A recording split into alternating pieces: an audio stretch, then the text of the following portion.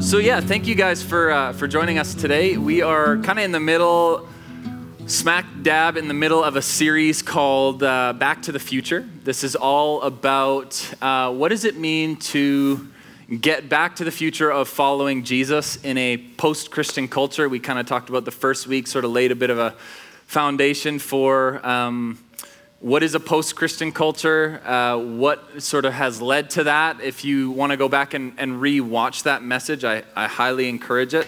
I thought I did a pretty bang-up job.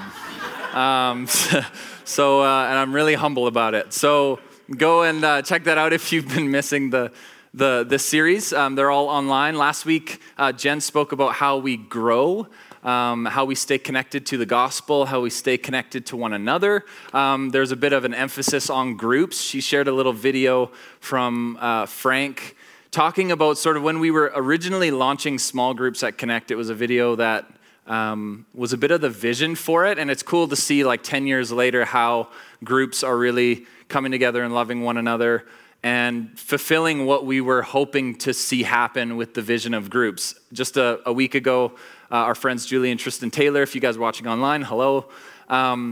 They got baptized by their group leads in their group at one of their group people's houses. It was just like a sweet moment where, we're taking some of those things that typically people would look at a church leader and say, well, this is kind of what they do, and seeing that now happening in group and by people who are just simply obeying the Great Commission to go and make disciples, baptize them.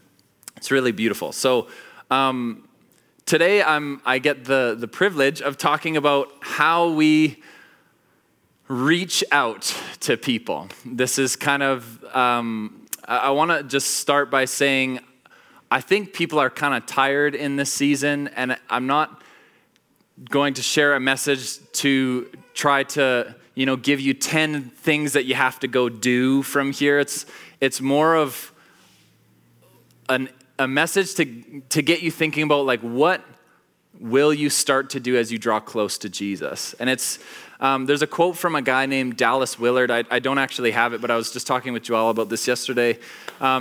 He's an amazing writer, and he has this quote. It says, "It's not what you do, it's who you become."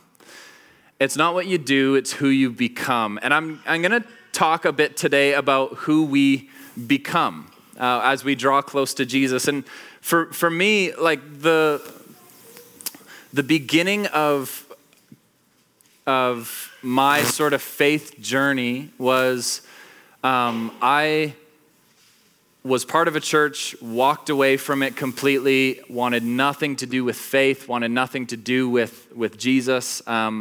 It was just kind of religion to me at that point. It had no real relational sort of connection for me. And so it wasn't until later on that I actually moved back to, I was living in Vancouver actually, and I just felt like I was supposed to go and help a group of skateboarders. And it's a group called Skate Life, and they're a nonprofit Christian organization that's dedicated to reaching youth, specifically skateboarders. And so I felt like I was supposed to go and help one summer. My friend Larson, who was quite involved at the time. And so I went and helped, and I remember just feeling like that was, when I had walked away from faith, Skate Life was kind of one of those groups of people that kept me sort of anchored to my faith, that I actually saw following Jesus and who I was as something that goes together, because I saw other skateboarders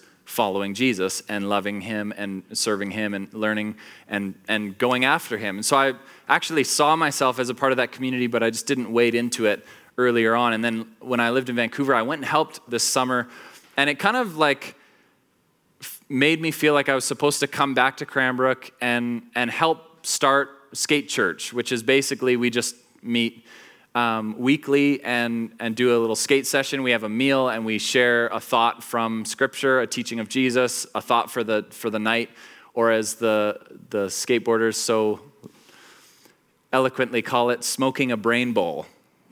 Because that's a thing that skateboarders do. They smoke a brain bowl. Yep, that is It's not very often that you get people who are smoking weed and then just like coming to church in the same day. And so skateboarders are a unique bunch. And so it was always fun to have those conversations. And that kind of like, I remember feeling like this is where I get to reach out to people. This is where, and that was the thing that I kind of got me in faith that reached out to me was these skateboarders. And I felt like naturally, as you are reached through this ministry, that you would turn around and then do the same for others, because I saw how valuable my relationship with God was. And so naturally, as a skateboarder, I just started wanting to help with that. And so I've always kind of had a little bit of a thing with like mission and being people who live faith outside of these walls as well as in these walls. Like that it's an expression of our love for God that impacts the places of life that we find ourselves.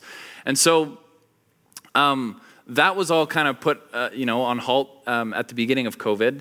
And so today I just want to talk about like how do we start to kind of wade back into this reaching out to people and give a little bit of a perspective on the image of God and the nature of who God is from what I'm seeing in Scripture as our missionary God. Like it's an aspect of his image that I think is often overlooked, that he is the great missionary God, like that he is the sent and sending God who sends his Son, who sends his Holy Spirit, who sends us, and he is on mission from day one to the day he comes back. He is on mission. He is a missional being.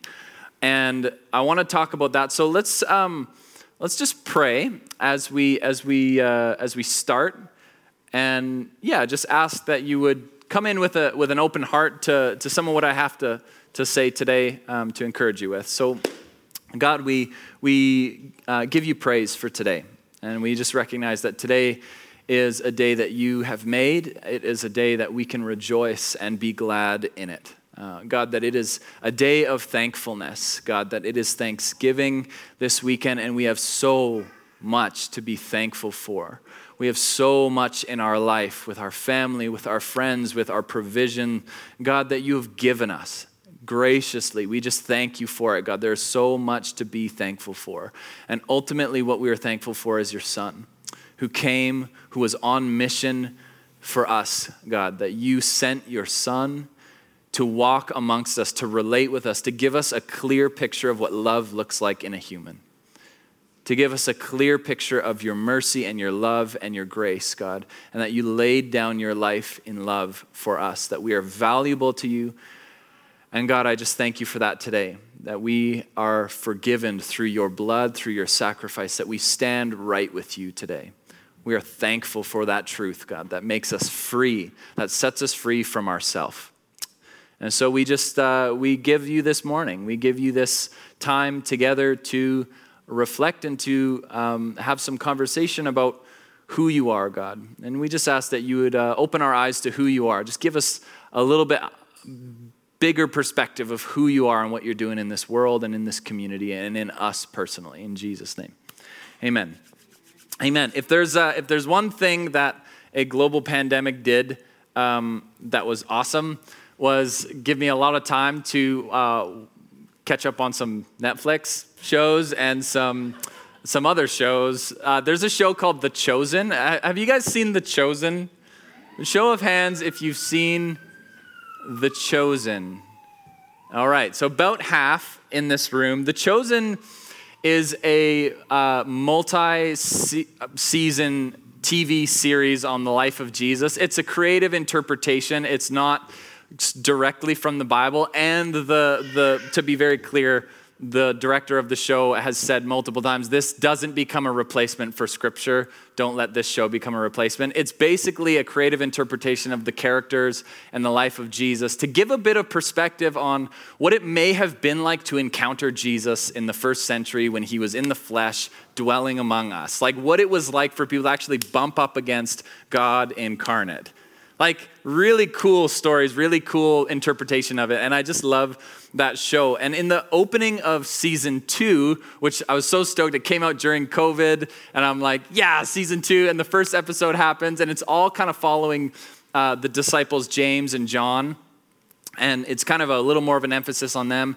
And they go to the story in Scripture where, Jesus has told them that, one day I will give you authority to do the things that I'm doing. And he's going around healing people, reconciling people to himself, like winning people over. And he tells James and John, I'm going to give you guys authority one day to do the stuff that I'm doing. And they're all like, whoa, this is really cool. And then it comes to this part where they bump up against some Samaritans and they're passing by and they start mocking them because they're Jews. And Samaria and like there's this real weird tension between them. If you look at the history of it, there's some like really messed up stuff that happened between those two groups of people. And so they start mocking James and John, and they're with Jesus, and they start like shouting back like they're ready to pick a fight, which is funny. Like you think about like following, and Jesus is like literally having to hold back his disciples from beating the crap out of these Samaritans. And he's holding them back, and they're like, Jesus, like, let's call down fire on them. Let's call down fire from heaven. And they do this whole thing. It's a quote back to an Old Testament story where they want to basically smite these people. And Jesus is like, no. And he kind of gives them the gears, gives them some tough love, and gives them some like work to do, like almost as like, they have to like go dig up this whole field, and he's basically like giving them a bit of correction, just like, you guys are kind of dumb, but you'll figure it out. Go, help this guy out for the day. And at the end of the episode, he's in this temple, Jesus is in this temple, and he's going to give a teaching. And the temple has a limited number of the Old Testament scrolls. And so they only have the first 5 books of the Bible, or what would be called the Torah, and they're these scrolls. So he's with John, and he's like, John, what would you like to read? And John's like, I love the opening passage, how God just spoke and the world began, how God just spoke and things came into being. And he's like, I love that one too. And then he says like, and it's a favorite memory of mine. And he grabs it and he goes out and he teaches out of it. It's just this beautiful thing. And as he's teaching, you see the disciple John standing there, and he goes, in the beginning, God created the heavens and the earth. And then as we read in the beginning of John's book, John's gospel, it says, in the beginning was the Word, and the Word was with God, and the Word was God. And he's talking about Jesus. And they depict it as though he's being inspired by Jesus teaching the Genesis creation story. And John is standing there watching it and being inspired with the opening sort of thing of his gospel. And as Jesus is reading, he's getting inspired. It's just this beautiful moment where like, it zooms in on John's face, and this tear just comes down his eye, and the music's going, and it's just like, just like sitting there crying, like, oh, this is so beautiful. And I remember coming to work the next day, and Ronnie's like, did you see the first episode of the second season? It's like, yeah. It's like, you got to the end, and you're just like, boo, just a mess. It's like, yeah, that's right. And, it's just like a Holy Spirit-inspired moment. And I love how the Gospel of John is a kind of direct reflection of the creation story. And we go back to this creation story, and we read that God creates the heavens and the earth. He creates the animals of the air and the sea and the land, and he creates all of this stuff with the power of his word. And it says for humans that he actually reached out and formed them, that he spoke the world into existence, that things are made up of sound and light. If you actually do the science behind it is really interesting and reflects and validates what Scripture is saying, that God is light and that he spoke and that all things are held together by the power of his word. And it's a beautiful, beautiful picture of how God created everything. But for people, for us as humans, he reached down, it says, and formed us out of the dirt. Like he formed us out of the mess. Like he got his hands a little dirty for us, and he spoke everything for everything else. That he actually formed us in his image. In the first sort of passage, it says, so God created human beings in his own image. In the image of God, he created them, male and female, he created them. Today is going to be a little bit of trying to get some stuff out of you. We're a small group today, so try to get a little bit of back and forth throughout today. I think I'm just feeling that a little bit. What is God's image? Help me out here. God is, if you were to give one word for God, God is love. Absolutely. Beautiful. God is love. God is active. We know that we live on the macro scale, that we live in an ever-expanding universe, that God is love that is reaching and reaching and reaching, and it goes further and further and further. He never is just passive love. He's never just like, shelf people and kind of just, I'll talk to you in 20 years kind of a love. He is always reaching. He's always pursuing. He's always reaching out to people.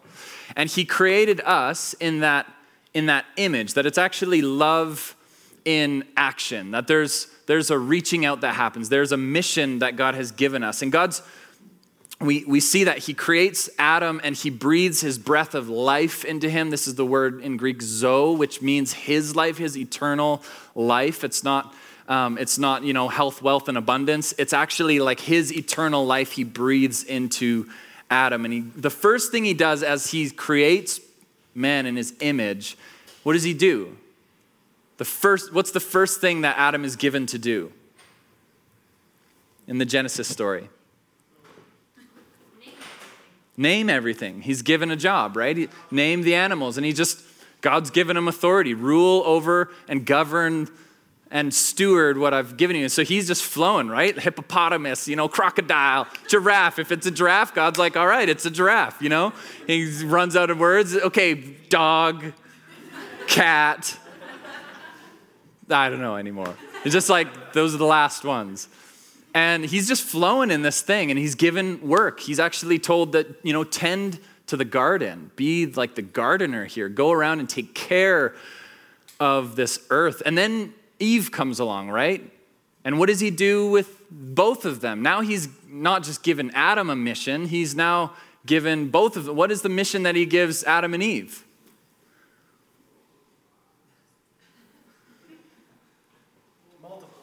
Multiply. That's right. Be fruitful and multiply.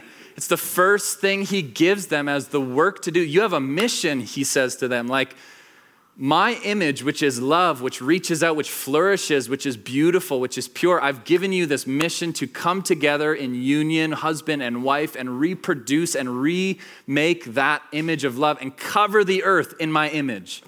That's what God wanted from the get-go, like cover the earth in the image of love. Cover it, just like be fruitful and multiply. I love that. I just like, if people get, I don't like the Bible, it's just a bunch of rules. Well, the first thing he gave people to do is like, go have sex and love each other really well and cover the earth in my image. Like that's literally the first command. If people are like, it's a big rule book. Yeah, the first rule is pretty awesome. Cover the earth in my image, he says. Go and be fruitful and multiply. And we know what happens, right? That image, something about that image is fractured. It's what people call the fall. It's what people call sin or original sin, that there's this fractured, broken thing that happens that we call the fall. And I want to be clear that the good news, we have to start with the creation story, that God made us in his image. If you're ever sharing the gospel with people, that we are created in the image of God with immeasurable value to him. That he made us in his image, that God, who is of infinite worth, died for us because we're of infinite worth to him. Like we are valuable and made with mission and purpose and reason and a job to do. That life is not meaningless, life has a purpose, life has a point, and it is always, always found as we come back into the image of God. But what happened, right? We know that the fracture of sin took place. And now we see, be fruitful and multiply, cover the earth in my image. Now it's the image of love, but it's warped. It's distorted. It's fractured. It's almost like, it's almost like a beautiful creation like a painting that now has been spray painted over, and that image is marred, image is blurred out, and that image of love has been multiplied, but it's a fractured image of love. And we know we live in a very fractured, divided, broken, warped, and distorted world. And each of us are born into that sort of lineage of sin from Adam, from Eve, from this brokenness that they actually failed to be obedient to God. And through that, there was sin and this fracturedness that carried on and almost created a snowball effect up into this current day, that we are fractured, that we are broken, but we are also valuable and made with intrinsic worth and dignity, and we are created in God's image, formed in his likeness. But we are identifying and born into this broken world. It's the whole gospel story, creation and then the fall. And through that, we take on identities when we don't know who we are, and it's almost like the spray paint has been covered over the beautiful image of love, which is seen in Christ. When that is covered over, it's like we start to try to find identity elsewhere. We find things that define us and determine who we are and determine our value in other places. We all do this: skateboarding, music, church leader, whatever. Like, I take on labels that I have to always keep in check. Like, this isn't my identity. These are things I do. This is not who I am. This is how I am. This is what I do, but it's not who I am. We take on labels and things that define us from this fractured perspective. And the image of this missional love, this image of our missionary God is warped. And now what should be purpose and mission becomes apathy and just be comfortable and and kind of fend for yourself, survival versus flourishing. And because of this disconnect caused by sin, we've all been born as image bearers of this holy, loving God, but into this lineage of brokenness and sin. And we are still created in God's image. We are his handiwork, but our own sort of moral blunders have kind of marred the image of God. It has distorted it in a way. And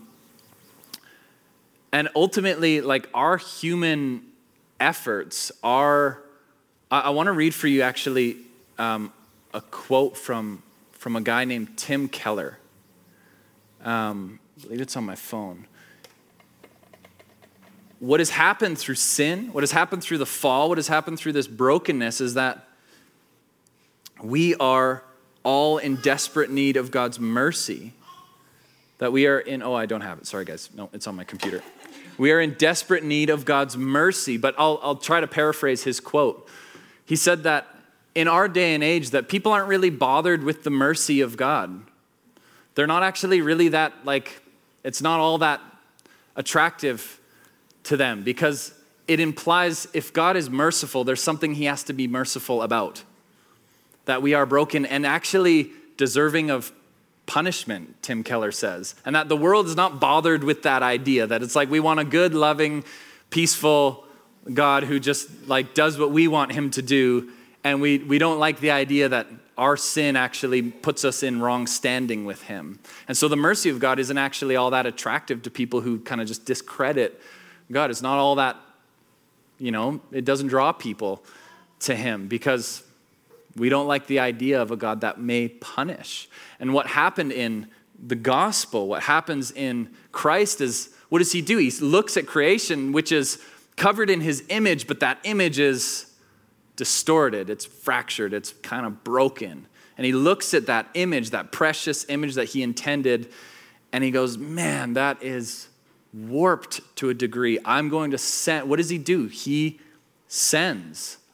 The thing that he does in response to our sin, when people are broken, when people are lost, when people don't know who they are, what does he do? He sends. He sends his son. It's exactly what Christ came to do, that we would take our marred, kind of painted over image of God's love, and we would now have a clear picture of what love looks like in a human. This is Christ incarnate.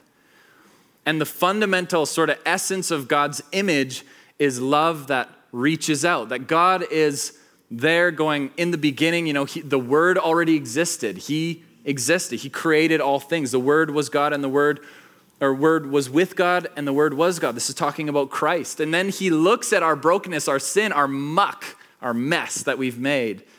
And he's like, I'm going to enter into that. Now, I don't know about you, but I think heaven was pretty awesome. I would imagine, just let your imagination run a little wild here for a second. You're not limited by your physical body, so you're seeing colors that don't exist to our eyes. You're hearing music and sounds of worship to God that go beyond our physical capacity to hear. And you're hearing music and sounds and beauty that is beyond what you can fathom.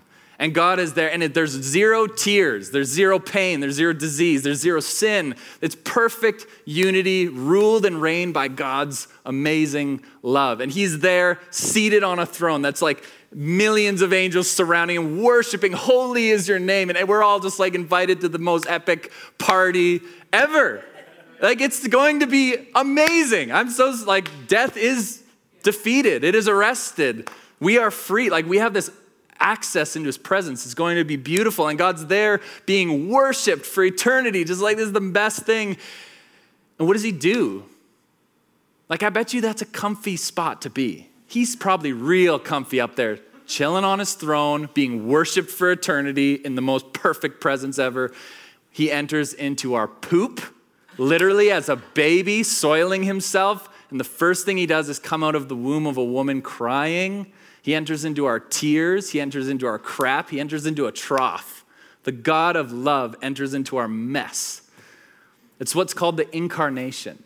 It's the doctrine of the incarnation, that God came to us. He took on flesh. It says, so the Word, this God who dwelt for eternity before any of us were around, who created all things with the power of his word.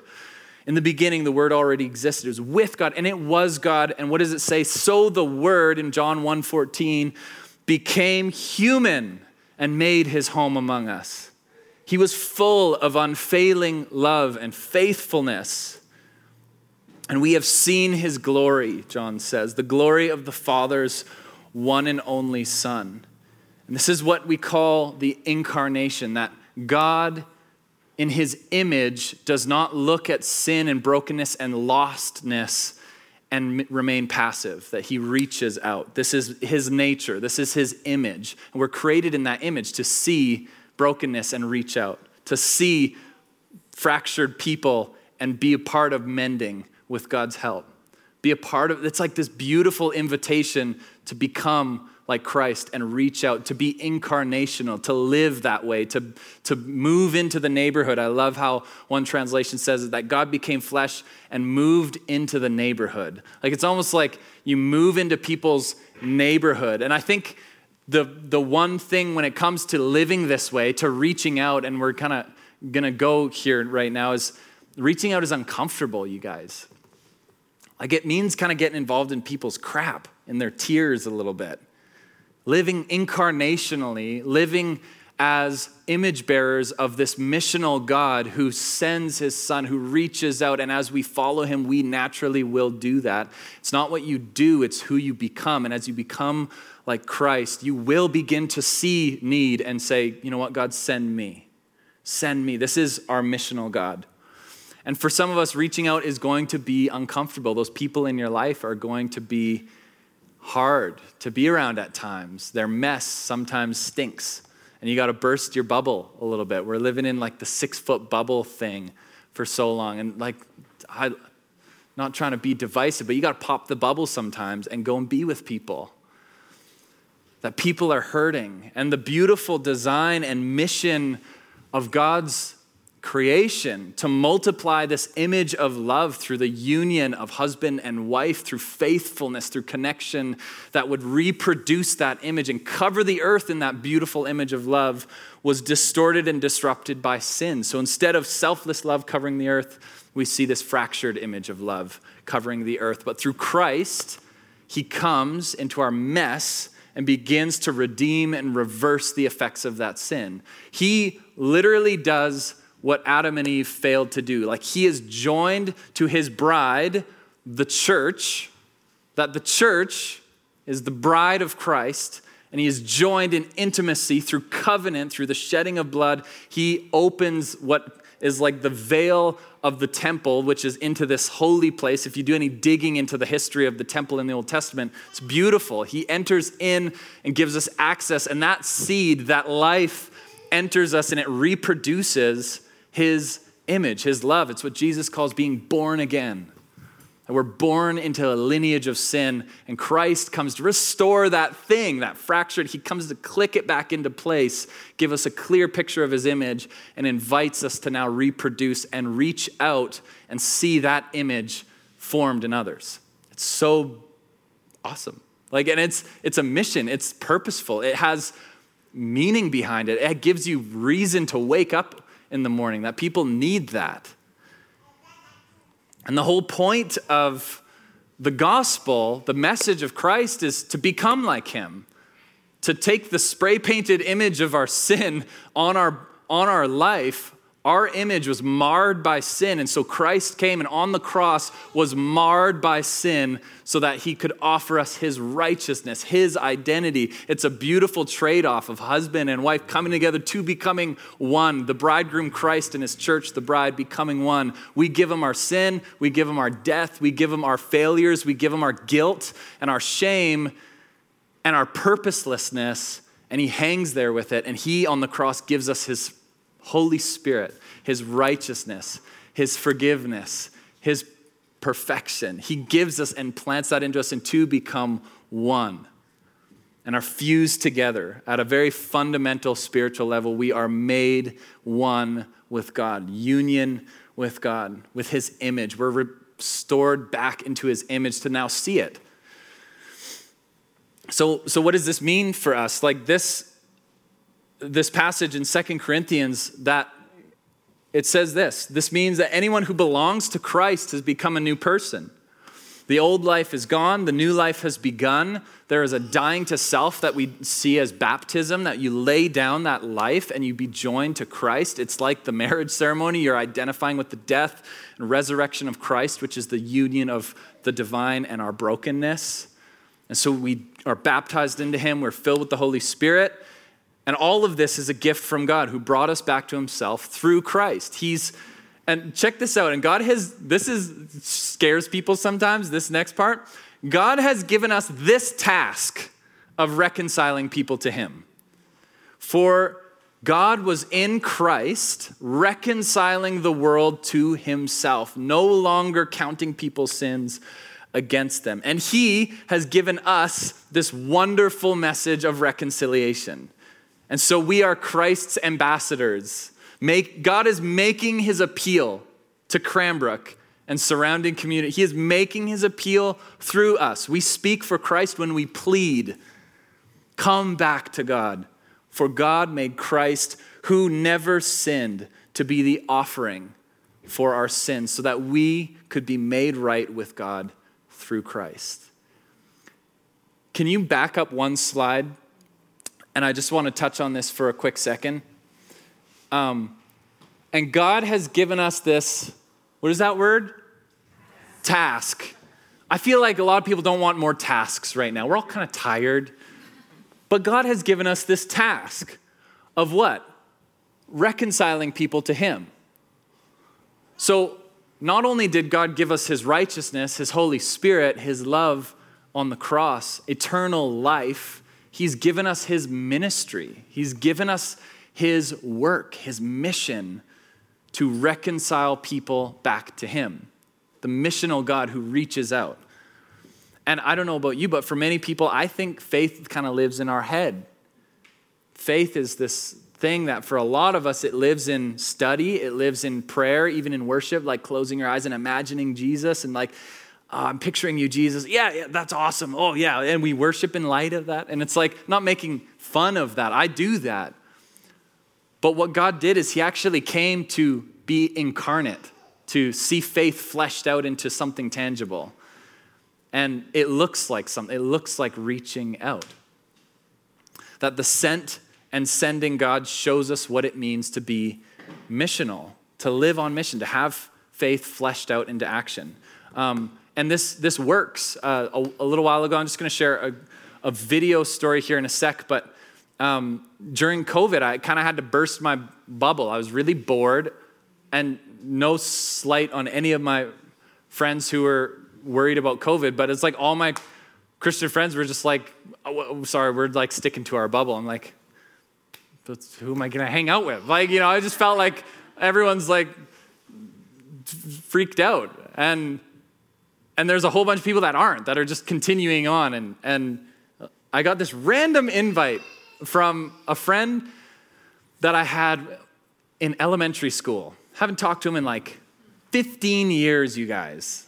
I kid you not, 15 years. And he messages me out of the blue. Says, hey dude, you want to come play BB Gun Wars? And I'm like, BB Gun Wars? What the heck? Like you put on a mask so your eyes don't get poked out and you run around in the woods and shoot each other with BB guns. It's like toy guns for grown-ups. It's like, what the heck? Yeah, I want to go play BB guns. Sounds weird. But I'm so stinking bored. And I am frustrated that I haven't been able to see people come to faith. And I'm just like, man, people are isolated and alone. So I just end up going to this thing on a Sunday. Church wasn't happening, so I'm like, you guys play on Sunday? Great, I'll be there. I got nothing else going on. Show up to BB Gun Wars, and first thing I see is about 15 guys around a fire, and it's at the archery range out of town of about 10 minutes, and they're all sitting around the fire, and I'm like, man, this is kind of cool, like bunch of dudes, and they're all like, they're not like 15, 16-year-old kids, like they're all grown men with like real careers that are going to play guns in the woods. I'm like, this is super weird. So I walk up and I'm like, hey guys, start meeting people. And I had the most fun day ever because I hadn't been doing anything during COVID. And then I was like, the next week, I was just thinking about it all week. I was like, that was so much fun. Like that was a lift in my spirit. Like, wow. It's called Airsoft. It's like the Airsoft was so fun today. And I thought about it all week, and then I was like, you know what, I want to go next week. They play every Sunday. It's like, I ain't got church next week. We're not gathering. This was back when no church was happening. So I go again the next week. And the second time I show up, I'm looking, and I just had this thing in my mind, which kind of stems back to what I was saying about skateboarding, where it's like skate church. You bring skateboarders together and do church. And I just looked at it, and I'm like, Airsoft church. This is a church. They're all sitting around the fire, and I just saw it. I was like, this is going to be a thing. We're going to talk about Jesus event. People are going to come to faith through this. Incarnational living, fleshed out, like your faith fleshed out. That you actually take on the image of these people. So I started wearing the goofy camo. Started thinking about getting a goofy gun. God, the eternal God who is beautiful, took on our fragile flesh. He made himself look very little and weird to relate to us. And so I'm like, you know what? I'm going to buy the weird mask, and I'm going to get the ammo, and I'm going to get the whole kit and do this incarnational thing with these people. And I'm thinking about this gun, and I'm looking online. I'll try to make this story pretty short, but I'm looking online, and I didn't realize the culture around Airsoft. There's people who play this, it's more in the UK, but thousands of people will come together for a whole weekend, and they'll use helicopters and literal vehicles and play on thousands of acres and do full recreations of wars. And they look more legit than anyone in the army. They all got the gear, and it's you guys are seriously tough looking, with your guns, and you would arrest them the second you saw them because it looks so real. And I'm like, wow, I did not think this was a thing. And so I'm looking at guns online, and there's a gun that I'm looking at this type of gun. It's a sniper rifle.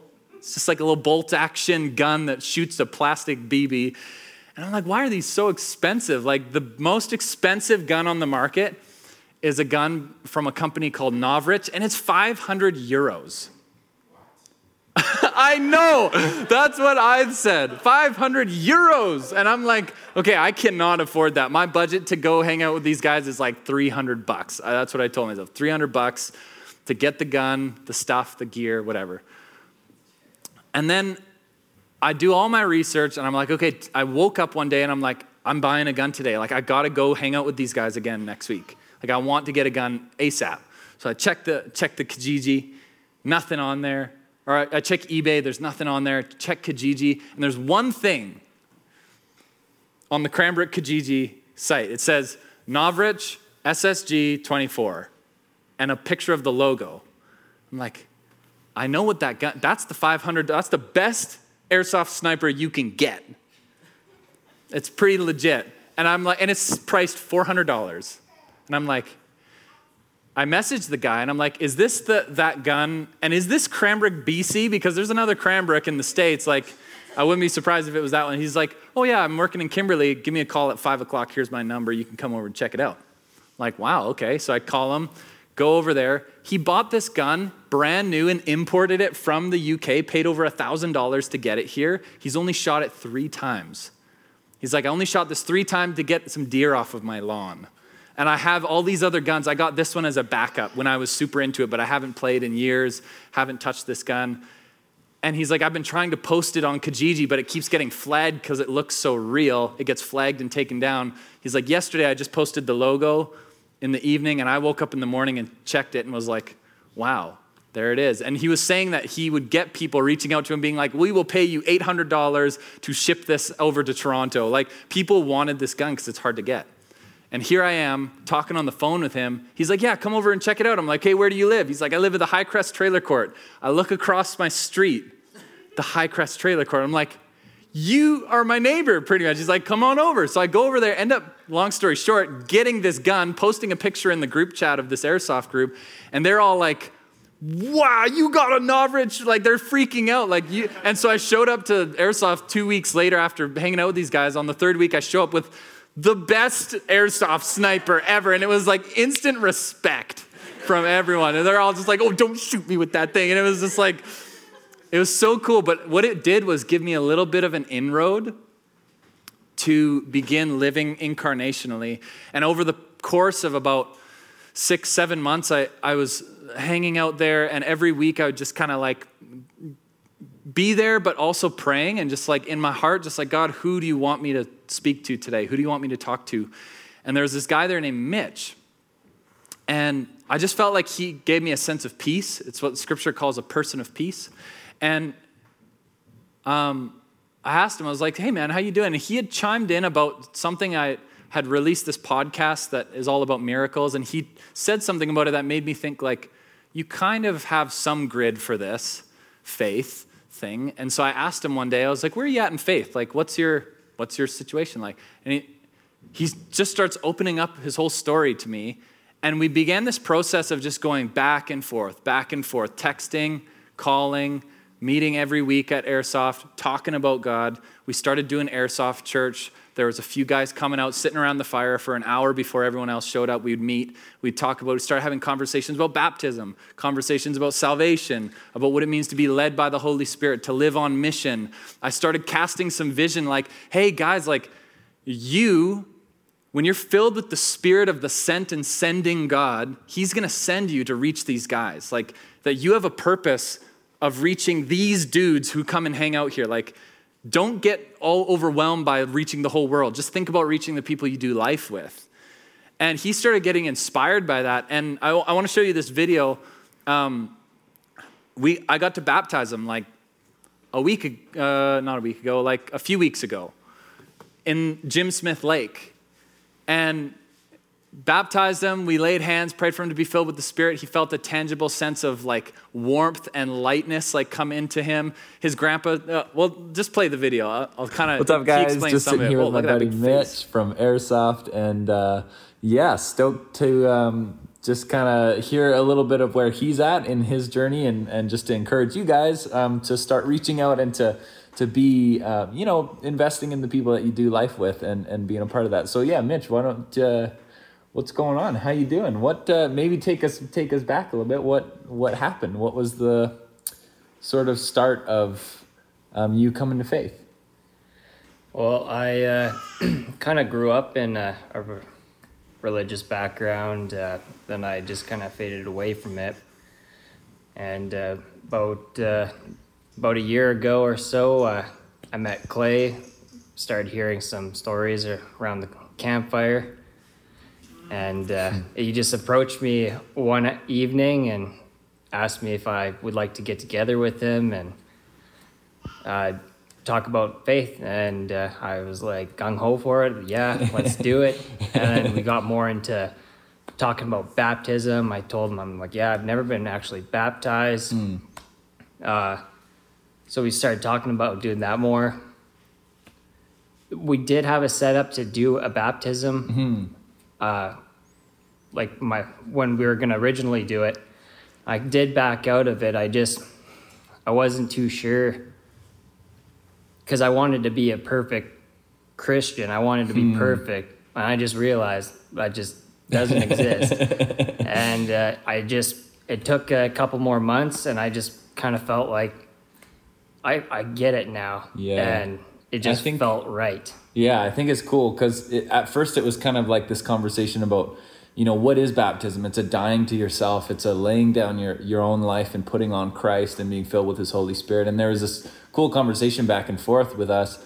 And I just want to encourage you guys that you don't need to ever rush that process. Like that baptism and that surrendering over to Christ is like, you want that to be sincere. You don't ever want that to be something that you just put on and be fake about. So even just we had a baptism set up, but then it was like, it didn't end up happening. But the cool thing is that we still met up week after week, and we kept hanging out. We kept having conversation. We kept digging into that. And then what was your baptism like? What was that like?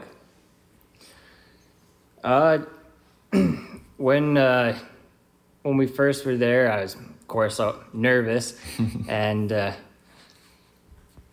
and when we started praying, and when they had their hands on me, and I just felt super warm. I felt love, and afterwards, I just felt so light, like a weight was lifted off my shoulders, and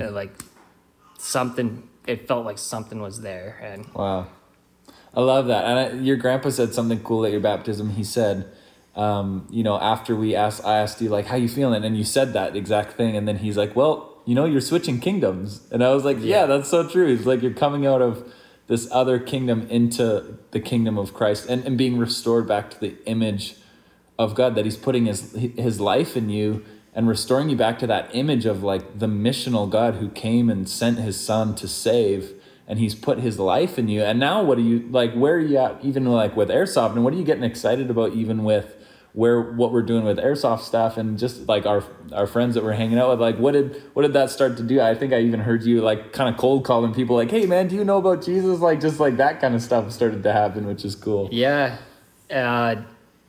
It's just, I'm super excited to bring more people into it now. Like Clay refreshed me with it, and now I'm filled with the Holy Spirit, and now I just want to give it to other people as well.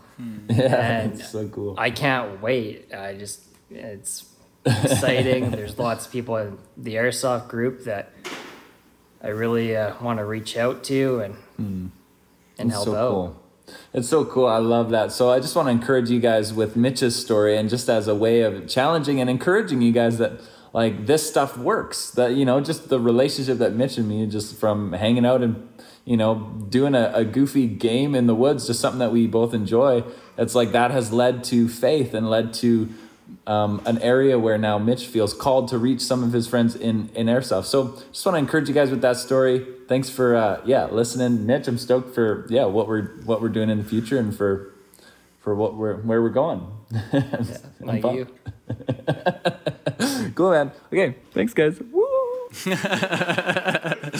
So I just wanted to encourage you with that story that this does work. Living that way, living incarnational type of lifestyle, where you go and just be with people, take on some of their image, see faith fleshed out. Love you guys. I'm going to just pray for you as you leave here and enjoy your Thanksgiving. God, I thank you that each person in here was reached by you, Lord. I thank you that you are a missional God who is on mission for us, and that you send us in your Spirit. So from this place, God, I ask that you would send each of us personally in your Spirit, and the power of your Holy Spirit, Jesus, to reach those in our life, at our workplaces, at our neighbors, and that we would recognize our open doors and we would walk through them. God, that we would own the task of reconciling people back to yourself, that you've done your part. Help us to do our part, God, and we'll see people do their part in receiving you and being a part of what is happening. So God, I just ask that you bless them this Thanksgiving and be with them in Jesus' name.